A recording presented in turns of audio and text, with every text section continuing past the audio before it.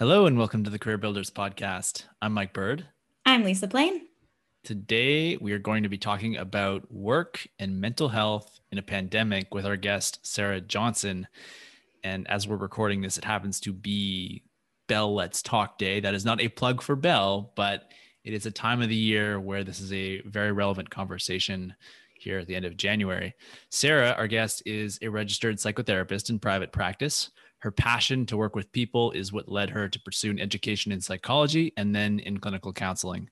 She has over 12 years experience in psychotherapy and community mental health, where she's provided individual and family therapy. She's a clinical member of the Canadian Association of Marriage and Family Therapy, and her current opportunities include treatment of depression, anxiety, and preparing people to return to work after absences, including injuries sustained from motor vehicle accidents and individuals who have been on long-term disability leave. She has a particular interest in exploring and treating trauma, and although she approaches the clinical work in an integrated way, she leans toward attachment, psychodynamic, mindfulness, and narrative approaches. Sarah joins us from Halton Hills, Ontario. Sarah, welcome to the Career Builders Podcast. Thank you very much for having me. It's great to be able to have a discussion about some important things. Totally. Yeah, we're really excited for this one. Excellent. Well, why don't we just start off? Can you tell us a little bit about your journey to becoming a psychotherapist? Yeah, definitely. I think my background was always working with people. I was always interested in kind of those kinds of helper roles. And I, after doing my degree at U of T in psychology, was at a crossroads of like, what do I do now? Where should I go? That I think a lot of people can relate to. And so I decided to pick up and I moved to Vancouver Island. I worked out at a camp, a residential camp for kids during the summer. And I met a man who was a clinical counselor in BC. That's their phrase in BC. And he made such an impression on me. He was a mentor, supervisor for me that summer. And the way that he thought about things, the way that he approached people, the way that he took the time to listen. I was such an impressionable age. And so I maybe a bit on a whim decided to apply to counseling programs and was accepted into a 3-year program for clinical counseling. And then from there, worked in internships and community mental health for a number of years, took a leave of absence to be with my kids when they were little. And then after that, opened a private practice. So it's been, I think, at times kind of risky and kind of scary, but also at the same time so rewarding. And I could not imagine myself doing anything but what I'm doing here. That's amazing. Yeah. And it's really cool for our listeners to hear too, because we have people at all different stages of their career who are making decisions and taking on risks at some point. And we have questions about that a little bit later on, but it's really cool. So thanks for sharing your story. Yeah, definitely. Excellent. So today we're talking about work and mental health, and this is an area of our lives that seems to be shifting really rapidly through this pandemic. We seem to be going through a lot of peaks and valleys. I know that, I know that a lot of people that I know have. So as a practitioner, what are some of the most common challenges you're seeing people face when it comes to this topic? Mm-hmm. I think exactly, it's exactly that it is so rapidly changing. We are having to turn on a dime in so many ways to like, what next, what now? And that really takes a toll on people's sense of certainty, their sense of familiarity. I think that ever shifting changes has led to rethinking everything from like, how do I go to the grocery store? How do I do Christmas?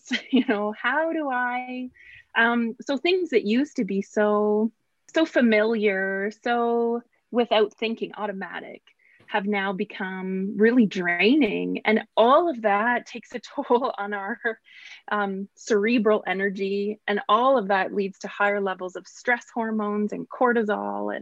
And when we have high levels of cortisol, we're at higher risk for things like anxiety, depression, immune problems. And all of that really has a big impact on our physical health, weight gain, heart disease, headaches, memory and concentration. So it really does, I think, have a wide-reaching, far-reaching impact on people. Some of the there's been some interesting research done from CAMH, and some of them it's talking about 25% of respondents, women, feeling depressed some or most of the week. This is since the pandemic. This is research done since May 2020. Respondents with children under 18 reporting higher levels. So parents, of course, having to balance virtual school, and right now, right as we speak, that's sort of the climate. Younger adults appear to be particularly affected, and women as well. And all of that means too that men are also susceptible, right? I mean, in terms of mental health, just because, you know, some of the CAMH statistics come out about this. I think there's other research that certainly points to substantial difficulties that men are facing, manifesting in a different way, though, manifesting more in addiction and suicide. Males accounting for 75% of the suicides in Canada. Wow. And what that comes down to is about 50 per week. So, I mean, if you can just imagine, you know, we're being impacted by multiple pandemics, right? All at the same time, multiple crises, and men being susceptible 3 times more likely to experience addiction and substance abuse. So high rates of loneliness, 63% of men between the ages of 18 and 35 report loneliness. These are big issues. These are really big issues when we're talking about how many people are affected by this. And so I think it's really important to be able to talk about it and discuss it, and, you know, how anxiety shows up, how depression show up, has such significant impacts in our society right now, particularly, but certainly going back before the pandemic too. And it's really interesting too, because when you start listing off some of those statistics and you know, things that are happening, it helps people to relate. It helps people to feel like this is way more normal than we're hearing about, which is really difficult and challenging, but also potentially a source of feeling of normalcy for people if they're like, you know, this is happening around me and I'm not the only one who's experiencing this. Absolutely. And I think that's the trick depression and anxiety play on people too, is to trick them into thinking that they are alone. And so part of talking about it, and I think, you know, even given certain initiatives that exist in our community to help to break the stigmas that exist, because this is the experience that people are having.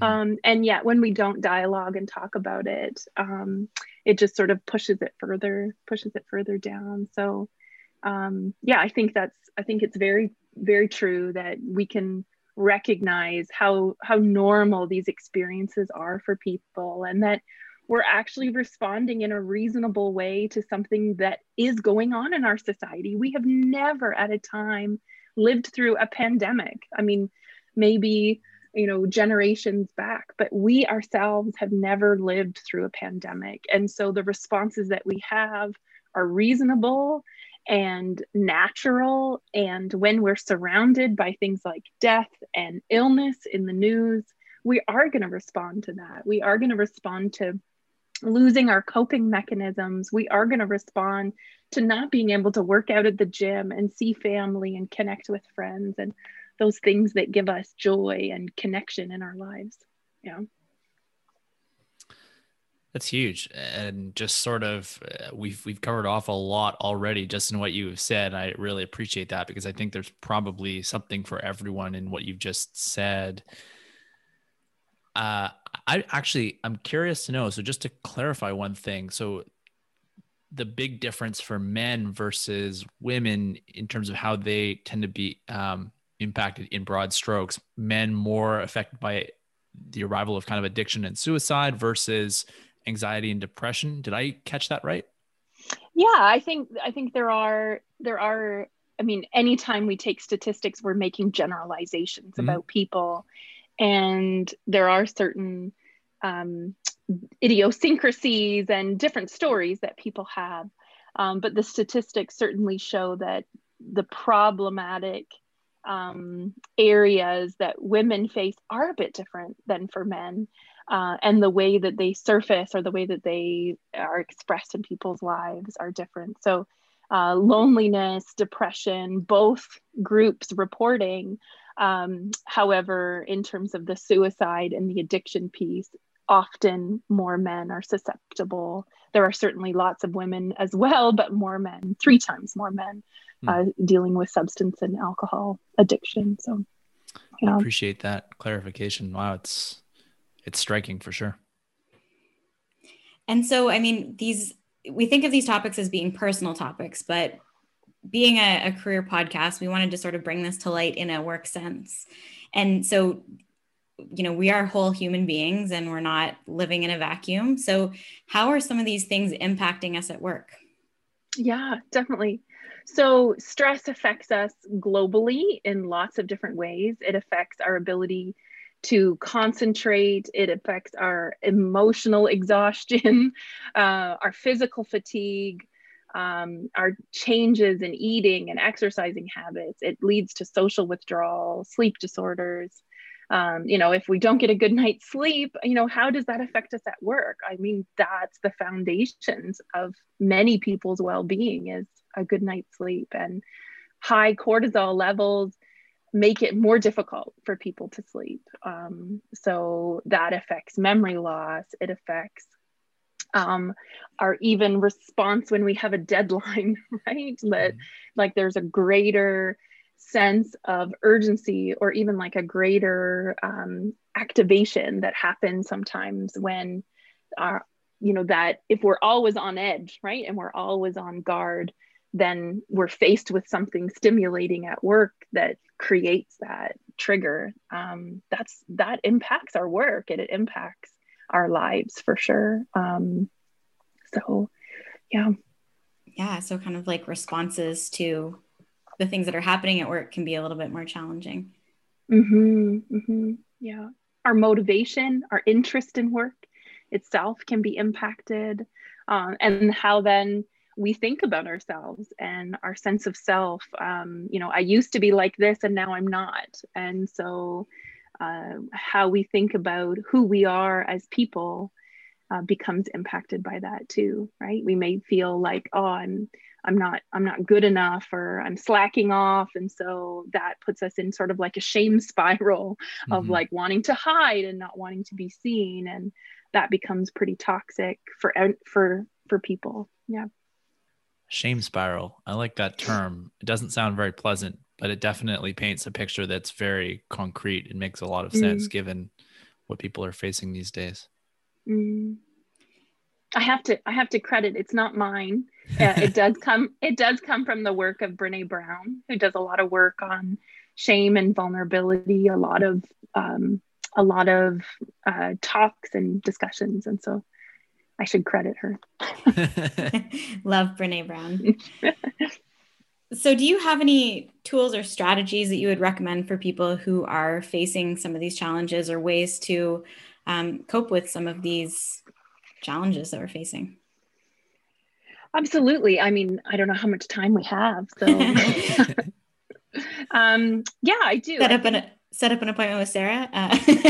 Yeah. Well, and the episode. That's always a good idea. Yeah, I think, I mean, certainly if you're noting, right, that there's a lot of alarm, right, happening for you, a lot of anxiety, or a lot of on edgeness, a lot of that stress response, then there are some things for sure, like really reducing the external triggers that would get some of that going. So our brains really are hardwired to react to our environment around us. So having news channels spouting, statistics at us about what's happening in the world, and deaths and illnesses, that can really create and continue some of that alarm. So being able to like really limit that, especially, in the times before resting and trying to go to sleep, right? Thinking about those cortisol levels, removing as much notifications and distractions, right? So if concentration's a difficult thing, looking at like, how can I limit my distractions, pop-ups, emails, right? And it takes, like, from a distraction, it takes 25 minutes to be able to come back to the original task after an interruption. That comes out of research from the University of California. So, I mean, that's a huge amount of time lost, right? If we have an interruption, a distraction. So being able to really be intentional. And I think sometimes there's some neat research about even training our brains. So what happens in stress response is that what they've done in research is neuroscientists have seen that people actually, their lower part of their brain is more activated in a stress response rather than their higher part of their brain. So their prefrontal cortex, which is like the CEO of your brain. It's in charge of decision making. It's in charge of planning and strategizing. But under stress, it's like that part becomes cut off, right? It's like that part becomes inaccessible. And so it's almost like with chronic stress, we're only utilizing this lower part of your brain, which is this kind of like automatic reaction. So that's like that fight, flight, freeze response that we, kind of hear lots about. So part of that, like changing the way your brain is structured, right? Under chronic stress, your brain starts to revert more to this lower brain function. So being able to engage the higher processes of our brain in a more intentional way, making it a game, and even training your brain. There's one intervention that's talked about, and like setting a timer for 45 minutes and just allowing yourself to like really focus in for a certain amount of time, and then give yourself 15 minutes to just indulge in whatever you want, to be able to like allow your brain that break and just soothe, right, during that part, but then going back and doing another 45 minutes. And if 45 minutes is too long, then making it shorter, make it 25 with a 5-minute break, right?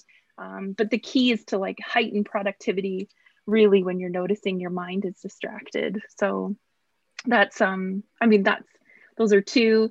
I can keep going. Do you want me to keep going? Yeah, I mean, that's so interesting. And I love learning about how the brain works and how it impacts us from a productivity perspective. It's like, those are real, the 25 minutes between when you get distracted. I'm just thinking of all the distractions in my day, of all the things going on. That must be really impacting productivity. That's wild. Yeah. For me, I think I sort of am in this phase where I can't really go beyond like a 45-minute block or an hour, maybe an hour-long block. It depends. I mean, I can sit around and have a great podcast episode like we are having now and recording. But when I'm thinking about some of my, let's just say, slightly less engaging to-do list items, I need that pause, and I find myself out of my chair really without thinking about it. It's like, I'm going to go to the kitchen, or I'm going to go down the hallway, and I'm going to go look just randomly around my house and just give my brain a break. It's really quite, I'm sure if you were observing me, you would think it's a little interesting, but I think it's also really normal from what you had said earlier on. Yeah. And I think the harder or the more unpleasant a task is, the more difficult it is sometimes to focus, right? It requires actually more brain energy. So we get a hit of dopamine when something is enjoyable and something is difficult, and we can see our progress. And dopamine is what motivates us, what feels good, what feels pleasant. And so I think it's very true, right? That if we're enjoying something, we get engaged and we can get a natural rhythm. But if things are feeling difficult to concentrate, then I think really being mindful of that, really noticing what's happening in your thoughts, really noticing what those distractions are, And even just noticing what takes your attention can actually be really helpful, just becoming more aware of that. Cool. Now, I just wanted to add on to that because you've got me thinking around people. So initially when the pandemic started, people started to think, this is great. I don't have a commute. I'm going to have more time to myself. But now it seems that people are actually using that commute time to do more work. Yeah, I think, yeah, some people are sort of collapsing in, or their days are collapsing, right? Where there's less varied interactions, there's less connections with others, right? Even those conversations at the water cooler or the lunchroom, right? That would be sustaining and motivating, right? Certainly if you're an extrovert.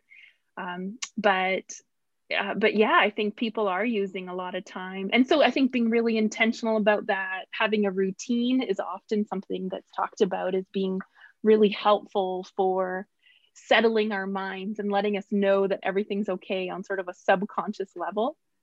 So, perhaps replacing that commute time with something else, right? That cues us in, okay, now we're going to work, right? And then something that decompresses you after work can be worthwhile to look at. And of course, every person has their own responses and every person has their own individual ways of managing stress. So I think that's really, it's not a one size fits all. It is really about what works for you and looking at that and experimenting maybe along that.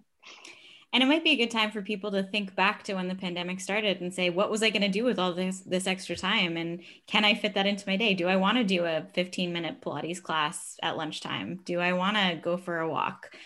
And how can they sort of bring that more into their days? Yeah. And I think the more pleasant it is, as we're saying before, right? The more pleasant it is. And that you can also monitor your progress. So setting really small goals where you can see your progress gives you that hit of dopamine. It gives you that pleasant feeling. So I actually started picking up painting. I'm not a painter. I have really very little artistic talent. But why do I do it? I do it because I can actually see my progress. I don't think they're going to be hung up anywhere other than within, the walls of my home.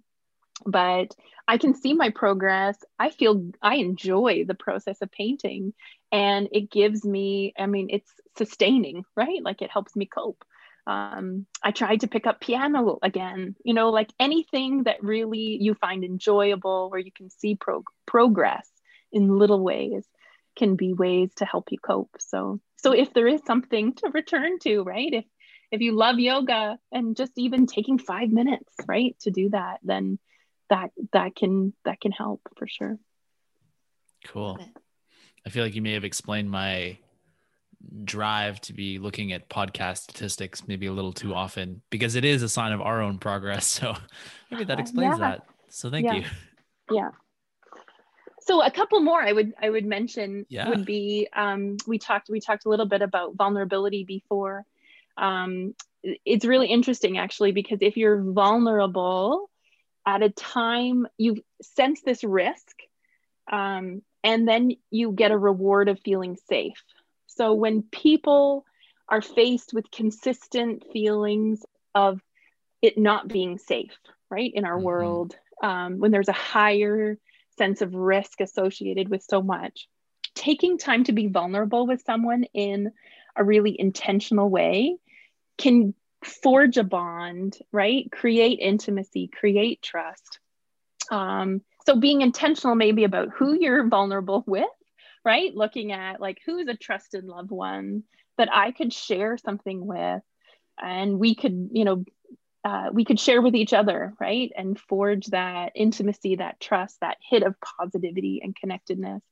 And interestingly, even if there isn't a specific person that comes to mind, right? Even just taking a risk, like dancing on your front lawn, right? Or doing something that has some sense of vulnerability to it, but also will give you that hit of sort of like safety.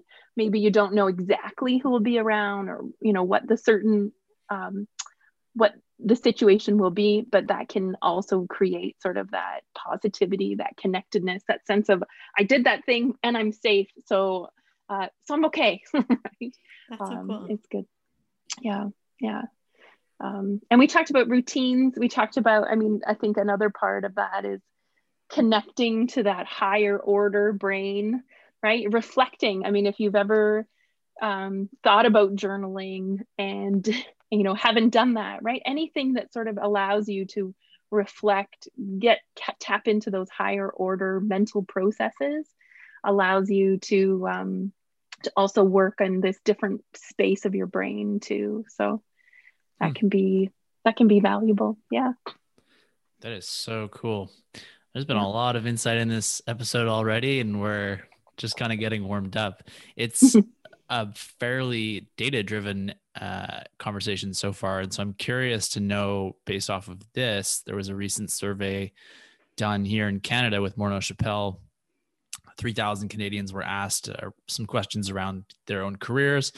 And the survey indicated that 24% of our working population has considered or is in the process of executing some kind of a significant career transition right now, or has been throughout the pandemic. Have you found in your work that people are a little bit more open to making major life changes at the moment? I think there's a large number of people considering and looking at options, reevaluating, the cost benefit analysis of where they are at, where their job is at. I do see a lot of people evaluating that. And I also see alongside that, a lot of people feeling stuck in terms of, what are the options? For example, if someone's thinking about switching to an industry that right now is struggling or in lockdown, right? Or not hiring, that may limit their options or limit their desire to switch industries. I think some people are really, certainly frontline workers being burnt out, feeling stuck, and maybe financial obligations or family obligations that are sort of keeping them where they're at. So I certainly do see a lot of people considering it. I do wonder what's going to happen after the pandemic, after things, do start opening up a little bit more, when those opportunities are there, whether there will be some more, migration between fields and occupations. So, yeah. To be determined for sure. Yeah, I'm very curious. Now, when we talk about mental health, a word that often comes up, and it's a bit of a buzzword in a lot of different spaces, wellness and all that kind of stuff, is self-care. So what does self-care mean in a psychotherapy context? Yeah, great question. I guess it can mean so much to so many different people. For me, the way that I like to think of it is really prioritizing the things that lead to long-term well-being. So not the things that are short-term pick-me-ups or splurges or treats, right? But practices that in a genuine way nourish and nurture well-being. So I think when you think about, I think there are things that can also not be so pleasant at the time, right? Things like having a nutritious diet, exercise, creative pursuits, sleep, meditation. We haven't talked about meditation as being such a, breath as being so fundamental for relaxation and for helping regulate. I think the practice of self-compassion fits with this. I think when we certainly see our output decrease and see us face challenges and thinking, this is so, I think the self-criticizing part can hop in and say, like, what's the big deal? This isn't, I'm okay. I have a house, or, my kids are healthy. This self-critical part really downplays or minimizes the challenges that we're facing. So I think self-compassion here looks like being able to really acknowledge that some things are difficult, and then being able to have empathy towards ourselves in that, just as we would for a friend. I think we sometimes are more critical towards ourselves. I think self-care is about cultivating healthy relationships and also showing compassion and recognizing we're constrained here, aren't we? Like, we're living with the same people day in and day out. And I certainly experience that myself. I have two beautiful daughters and a husband, and we're together all the time, and we're not used to being together all the time. And so there is conflict that is going to develop and show up in those spaces. And so being able to recognize, okay, yeah, that lower part of my brain is hooking me in to reacting, to being impulsive. And so I've got to work on reflecting here. I've got to work on taking space and breathing, and not thinking, that everything should be easy or everything should be intuitive, right? That this is hard work. This is hard work. Very cool. I want to highlight that distinction just for a minute that you made there of the short-term gain versus the longer term well-being, because I think that is a huge mindset shift for me. Even when I think about it, it's not something that's going to give you necessarily an immediate, like going for a mani-pedi, which could be part of it if that's an ongoing routine, but it is sort of interesting to think about. Yeah. Never really thought about it as concretely as it being a system or a series of things that you might do on a regular basis, as opposed to a one and done kind of thing, like we've talked about. That's really interesting. That's exactly it. Like it's a set of practices. And any practices that we have, when we start out, they're going to feel difficult and unfamiliar maybe. But certainly it is a set of practices, something that we have to keep at to be able to reap the reward of it. How can staff managers support their employees better? Well, yeah, I think one is not thinking of them as employees, right? But thinking of them as people who have lives, who have stressors, who have things going on that they might not be talking about. So there are some practices, I think, in terms of like checking in. We talked about, Brene Brown a little bit, and just, I think one of the things they do, is do a check-in at the beginning of every staff meeting and just say, what's going on? How are you doing? How are you feeling? And being able to see the personal side. I think managers can, especially within a team, can build some camaraderie or some friendships, even a personal side within teams, knowing that right now people have pretty limited social contact.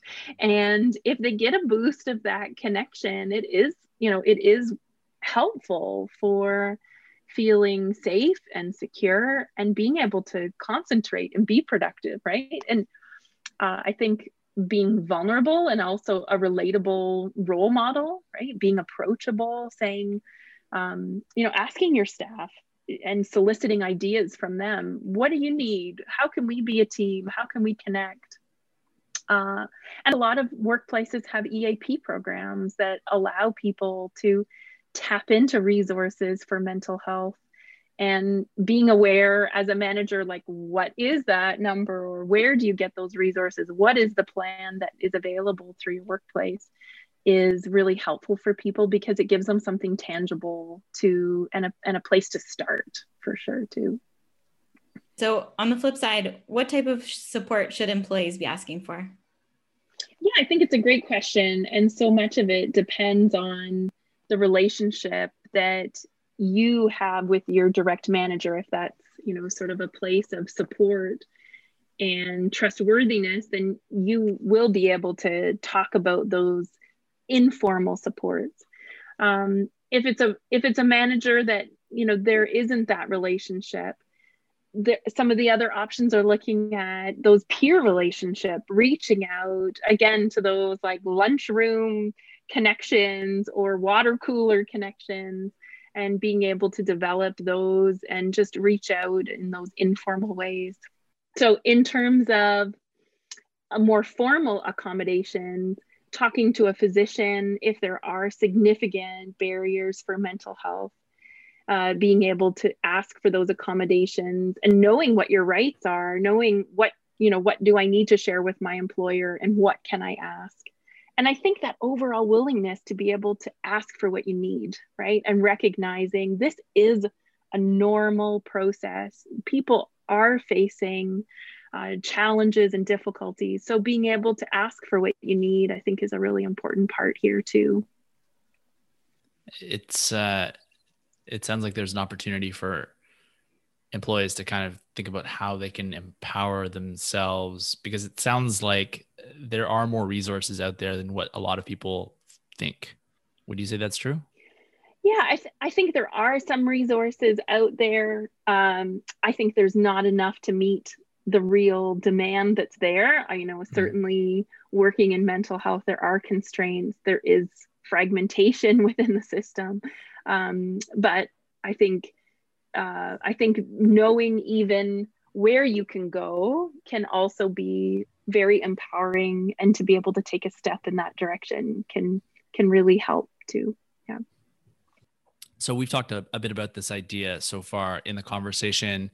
It's a term that's kind of come up in some recent recordings of the show, this principle or idea of VUCA. So volatile, uncertain, complex, and ambiguous. And this is sort of the set of adjectives that are describing the world now, and kind of we're also describing the world even before the pandemic. What are your thoughts on how this may affect working people sort of in the long term as we look past the pandemic and mental health? Well, each of these are so toxic to mental health over the long term. Volatility requires us to adapt and adapt fast. When it comes to uncertainty, if we're faced with when we're faced with something that's certain, we can select a strategy and we can move and we can act on it, and that gives us a reward.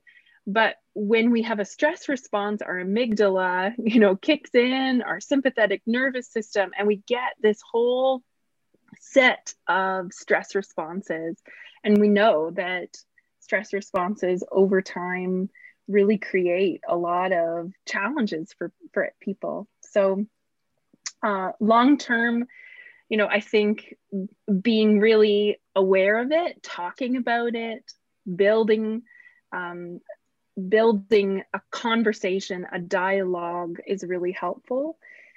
Just because these things exist in our world does not mean that we have to give in to them, right? And we can become more aware, we can dialogue, we can take steps to create certainty, of course. Like even thinking about, if I'm faced with many uncertain events in my life, I can really start to delineate, where do I have control versus where do I not have control?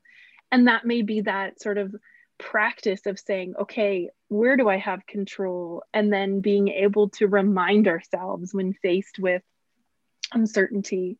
I think practicing gratitude, cultivating trust, finding meaning, all of these things allow us to work on fighting volatility, all of these things, uncertainty, ambiguous.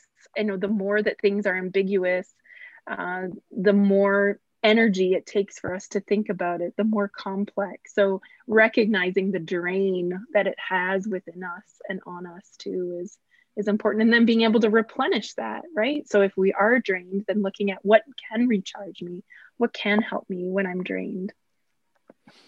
Cool. Yeah, we're not robots, that's for sure. We have to make sure that we are showing up as humans, which sometimes means being at our best and sometimes being at less than our best. Yeah. I appreciate those comments. Cool. We have some questions that we like to ask of all of the guests that we have on the show. And the first one of those is, what is the most fun you've had in your career, Sarah? Yeah, I think I love teaching workshops. I do get a lot of joy out of that.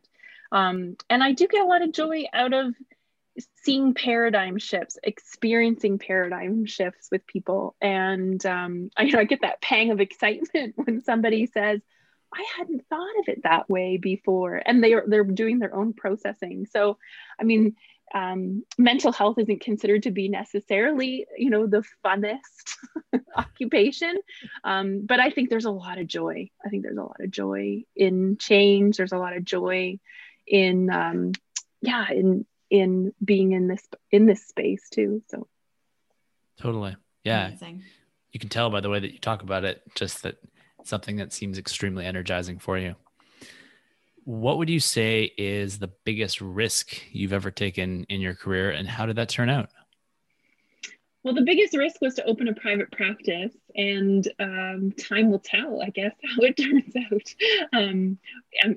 It's been stretching. It's been incredible. I've learned so much about a business that I didn't know, and I'm still learning about how to run a business. That wasn't my that I didn't start this to open a business. That wasn't my first idea. I'm running the business to be able to do the work. So that's that feels risky all the time. So awesome though. What's the best piece of career advice that you have ever received?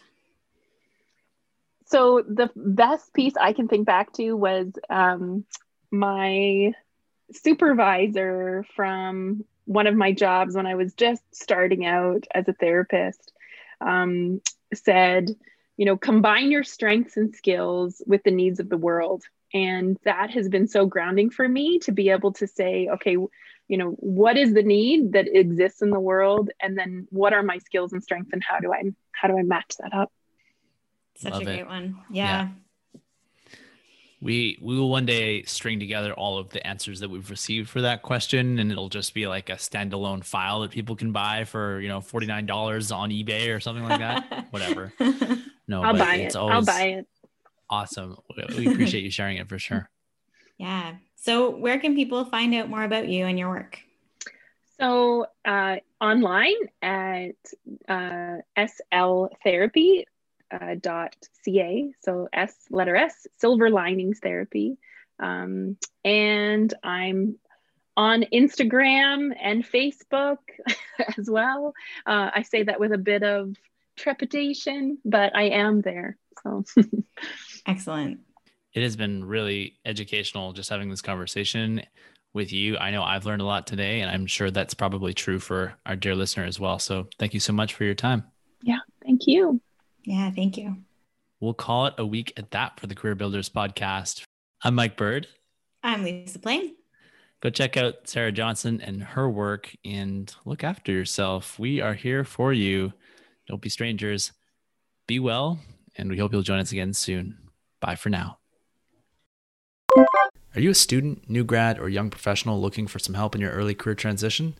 Then you'll probably find value in reading Take Flight, my weekly Sunday newsletter designed to help young job seekers land work faster and grow their careers. You can subscribe to the newsletter by going to coachoiseau.com/subscribe. That's COACHOISEAU.com/subscribe.